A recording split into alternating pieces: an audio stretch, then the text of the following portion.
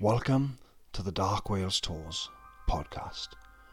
On this podcast, we will explore the vast history of Wales, looking at the myths, legends and ghosts of this magical and mystical country. Wales has been the heart of Britain's supernatural beliefs for many centuries. And on this episode, we will be looking at the long history of something that has troubled and tormented people of not just Wales, but the entire world for centuries. It is something that has been feared yet sought after.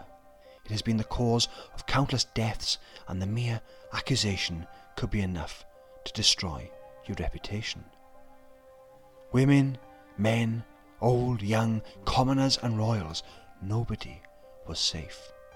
The belief and fear that there are those among us who can control the elements, cause misfortune and even fly has led to the deaths of millions of people throughout the centuries. The name for these people that has gone down in history is the witch. When we speak of witches and witchcraft, popular culture conjures up images in our minds of old women on broomsticks, wearing pointy hats and retreating to their lair to stir their cauldrons. None encapsulates this image more than the Wicked Witch of the West from the 1939 film The Wizard of Oz.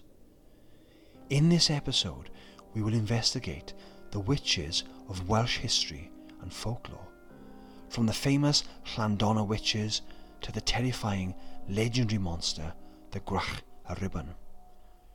We will also look at how the witch became a worldwide phenomenon, with many using the label to persecute and murder millions of innocents in the quest for power and world dominance. The belief in witchcraft has been a universal one for many centuries. The acceptance that there are those among us who can call upon the supernatural and influence the natural world around us. This belief not only provided a means for people, many of them elderly women, to persuade those around them to help them in their time of need through the fear of cursing. It also enabled the authorities to purge society of the less fortunate and gave them a way to control the rest of the population. The fear of the witch kept people in line.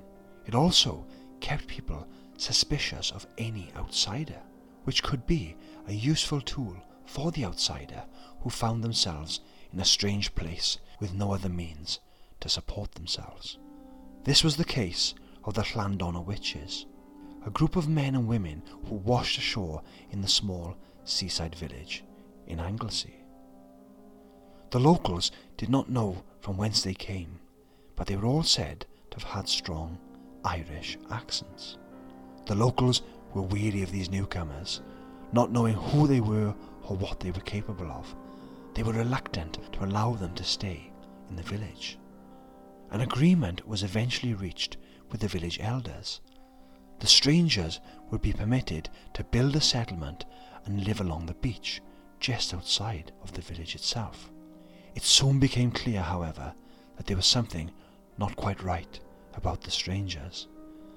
The men were expert smugglers and thieves, and there was something off about the women. The women would spend their days going through the village begging from door to door.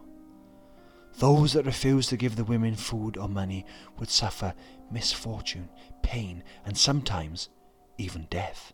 The women, it was said, would return to their camp to carry out mysterious rituals, or sometimes they would recite their curses out loud to the victim, for the strangers claimed to be witches.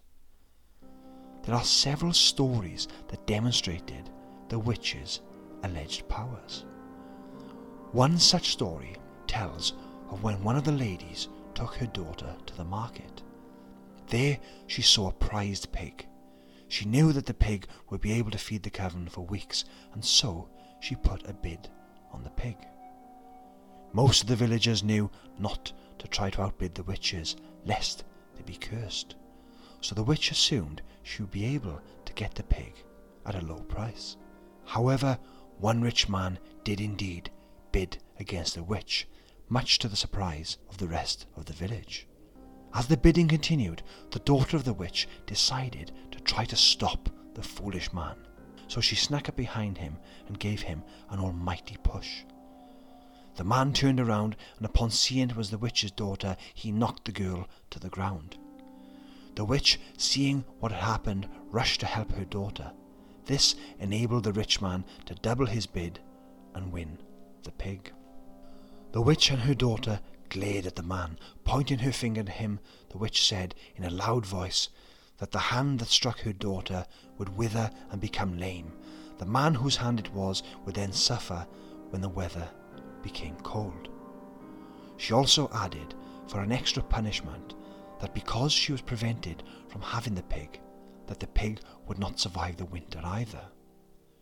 Sure enough, when winter came, the pig refused to eat. It became thin, it became weak, and eventually it did indeed die. The man's hand that had pushed the girl slowly began to become weak and painfully withered and hung lifelessly by the man's side. The man had learned his lesson, and never again did he bid against the witches. There was another tale of a different man who once offended the witches. His crimes against them are unknown, but he must have done something far worse than merely bidding against them, because his punishment was far more extreme. The Llandonner witches gathered at midnight to call the dark spirits in order to curse the man. It was said the next time he crossed over a stile or a fence, he would fall, break his neck, and die. There is a story that when one of the witches was out begging, she went to a nearby farm and asked the farmer's wife for some milk in order to feed her baby. The farmer's wife refused, as she recognized and feared the witch. In response, the witch left the farm, and on her way out she cursed the cows, so they would stand like begging dogs, and nothing would be able to move them from that position. When the farmer returned home, he was shocked to see the whole herd of his cows standing on their hind legs, looking like begging dogs. He tried to get them back to normal, but nothing he did was able to release them from the witch's spell. It was also said that the witches could summon the fires of hell on command. One day, two sisters from the coven, who were known in the village as the Devil Sisters, went to a farm to ask for some food. The farmer refused to help, and as extra protection against them, he set his dogs upon the sisters. The Devil Sisters started to laugh. They simply turned and walked away. As they passed the barn, it suddenly erupted into flames, and the farmer was unable to extinguish the fire, so the barn burned to the ground. The witches also added a further punishment. The dogs that were set upon them suddenly staggered, whimpered, and dropped dead on the spot. These may seem like fantastical tales to us in the 21st century, but to the people of Llandonner, all of these accounts confirmed their fears that a coven of witches had set up home amongst them and were cursing them and disrupting their quiet village life. The witches lived in the area for many generations, and as far as it is known, the last Llandonner witch died sometime in the last century. This finally ended the years of fear, bullying and extortion these strangers brought to this small, quiet village. In what year the witches arrived is unknown. Some believe it was in the 17th century, during the witch mania that swept across Europe. This theory says that the coven was fleeing these witch trials, and they were then shipwrecked off the coast of Anglesey, where they decided to set up home in the small village, and that is where they stayed. The idea that a coven of witches could be a family that passes down ancient knowledge of magic throughout the generations is nothing new.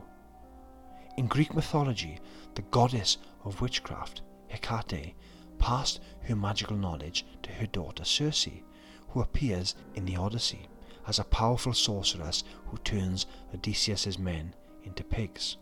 Before Christianity, and even in the first couple of 100 years of the church, witches were perceived as traditional figures, remnants of a time gone by.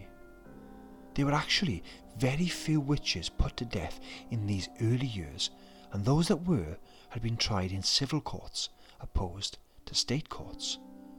All of this changed with the publication of the Malleus Maleficarum in 1486. This book was written by Heinrich Kramer, a German Catholic clergyman who, it appears, had a very deep hatred of women. With the Pope's backing, Kramer issued his new theology, saying that witches were primarily women. This, he said, was due to the fact that witches made a pact with the devil for their supernatural powers. This pact was then sealed by sexual activities, which Kramer said very few men would actually consent to, as the devil was always perceived as being male. He outlines that the type of women that are susceptible to this pact are midwives and older women. There seems to be a very practical and sinister reason behind this accusation. Midwifery at the time was mainly practiced by learned women, and older women were seen as knowledgeable due to their advanced age. Kramer saw a chance for the church to gain more power and influence over the everyday lives of general people. So by calling these women witches and blaming them for the world's ills, he was able to get rid of them and allow the church to take over their place in society. The church officially distanced themselves from the Malleus Maleficarum 3 years after it was published. But it was all too late. For centuries, authorities used this as a reason to condemn any free-thinking woman to death. It was used by the self-proclaimed Witchfinder General of Britain, Matthew Hopkins. In the 14 months he was active, it is believed he was responsible for the deaths of about 400 witches, most of them women, though the exact number is unknown for sure and could indeed be much higher.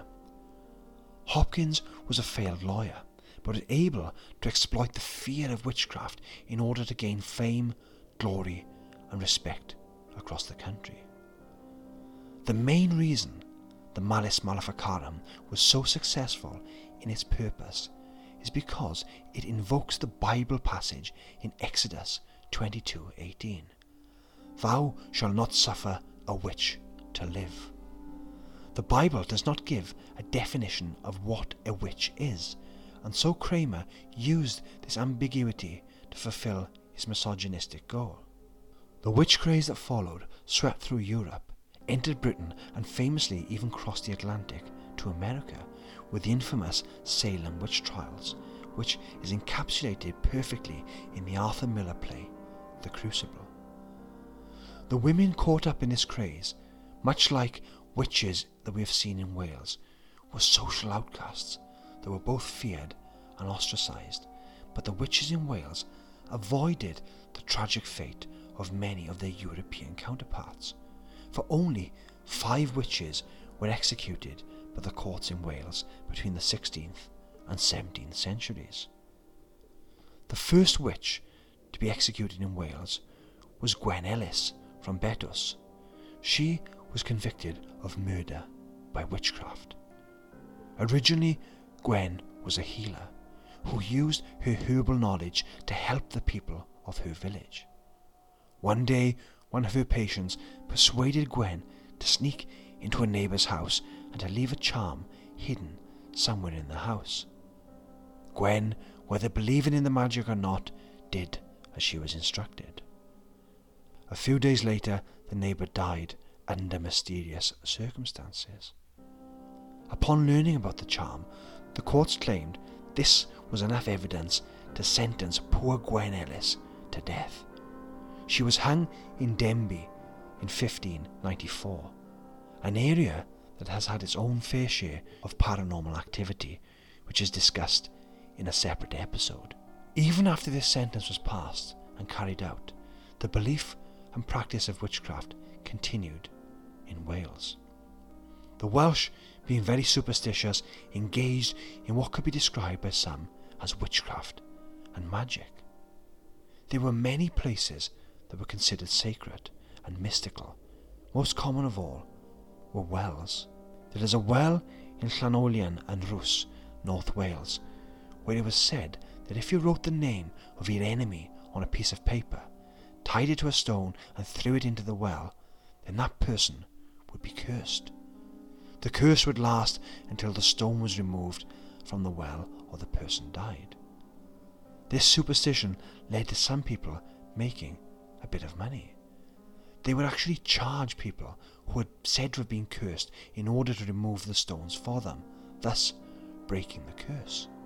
The authorities tried to suppress this, and twice they jailed the warden of the well for fraudulent actions regarding charging to remove curses of people. Even as recent as 1964, there were stories of witches living here in Wales. These witches were said to practice white magic, making charms to protect the locals of the Pembroke area.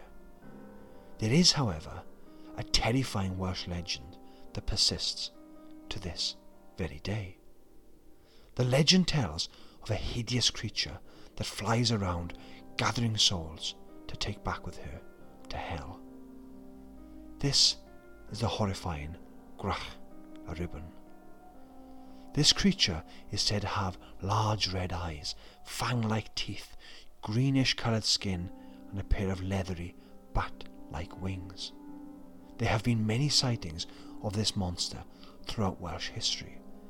It is even said to be a Gwrach y Rhibyn living in a cave in the moat of Caerphilly Castle. Even today, people walking around the castle or passing it at night report seeing a strange creature rising out of the moat and flying off into the distance. Gwrach y Rhibyn actually has several English translations: Hag of the Mist, Hag of the Tattered Vestments, and also the Death Witch. There is a story from 1574 in Llandaff, just outside of Cardiff. A local man, Siwn Gruffydd, who was an elderly and sickly man, was laying in bed late one night, drifting off to sleep. Suddenly he heard a scratching at the window. He looked up and he could vaguely make out a shape, and he saw a pair of blazing red eyes. He knew then, right away, it was the Gwrach y Rhibyn, come for his soul. As he stared, he saw the creature and heard the monster hissing as it emerged from the darkness, inching closer and closer towards him. Siwn, however, he was not scared. He had had a full life as he was in his 90s, an almost unheard of age at that time. So he was ready to accept his fate. He closed his eyes, opened his arms, ready to embrace the creature and to be taken. After a few moments, Siwn realized nothing had happened. He opened his eyes just in time to see the creature flap her wings and fly out of the window. Siwn rushed as fast as he could to the window and saw the creature enter the inn down the street. The next morning, Siwn was full of life. He had not felt this good for years. He assumed the visit by the Gwrach y Rhibyn had been a strange dream, so he decided he would go and celebrate at the inn. Upon arriving at the inn, he found it closed. He started to make his inquiries and found out that the innkeeper, an otherwise young, fit, healthy young man called Thomas, had died unexpectedly during the night. Siwn could not believe it. Could it be his dream was not a dream after all? Could it be he had indeed been visited by the Gwrach y Rhibyn, and his acceptance of his fate had repulsed her? The evil monster had then flown down the road to find a soul that had not been ready and claimed it for herself. It is actually said that the Gwrach y Rhibyn was to feed on fear and terror, so the bravery of Siwn saved his life, and indeed his soul. Not good news, however, for Thomas, who was not ready to accept his fate and was claimed by the creature. This creature shows how the Welsh had an extremely broad mind when it came to define what a witch was. In Welsh folklore, there is often not a clear distinction between witches, fairies and other monsters that are said to roam this land. The Welsh did not seem surprised with the thought that there might be witches living amongst them, because they were so used to the idea already that they were surrounded by supernatural creatures such as fairies, goblins and imps. It seems the courts in Wales were also more concerned with the problem of theft and other crimes rather than following Europe into chasing down and executing supposed witches. With only 5 witches in Wales being put to death between the years of 1594 and 1655, it shows that the Welsh largely rejected the witch mania that swept through Europe and would later arrive in America with deadly results. But even though the Welsh did not put their witches to death, it does not necessarily mean that they did not believe that there were women and men in the community that had supernatural powers. The Celtic traditions that seem to identify the witch to most foreign authorities were widespread and alive in Wales, with the ordinary people practicing these customs and traditions. It is also worth noting that the stereotypical outfit of the witch, with the black hat and black shawl, looks remarkably like the traditional Welsh dress. So what is your opinion on witchcraft in Wales? Are there really witches in our midst, or just on our bookshelves and on our TVs?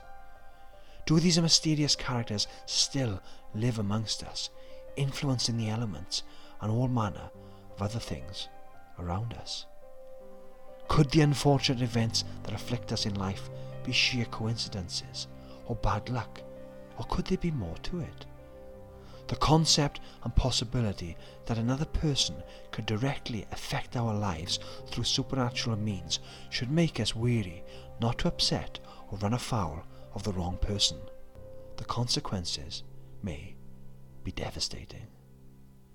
If you have your own story to share on this or any of the other topics in our podcasts, then please email us on darkwales@hotmail.com.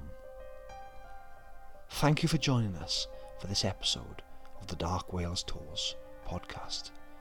Please be sure to visit us on www.darkwalestours.co.uk and also check out our Instagram, Facebook and Twitter feeds for news of our tours that we conduct in various locations around Wales, and also for news of more episodes of this podcast. Until next time, diolch yn fawr. Thank you very much. The Dark Wales Tours podcast is produced and delivered by Matthew Rose and Luke Alcock, owners of Dark Wales Tours.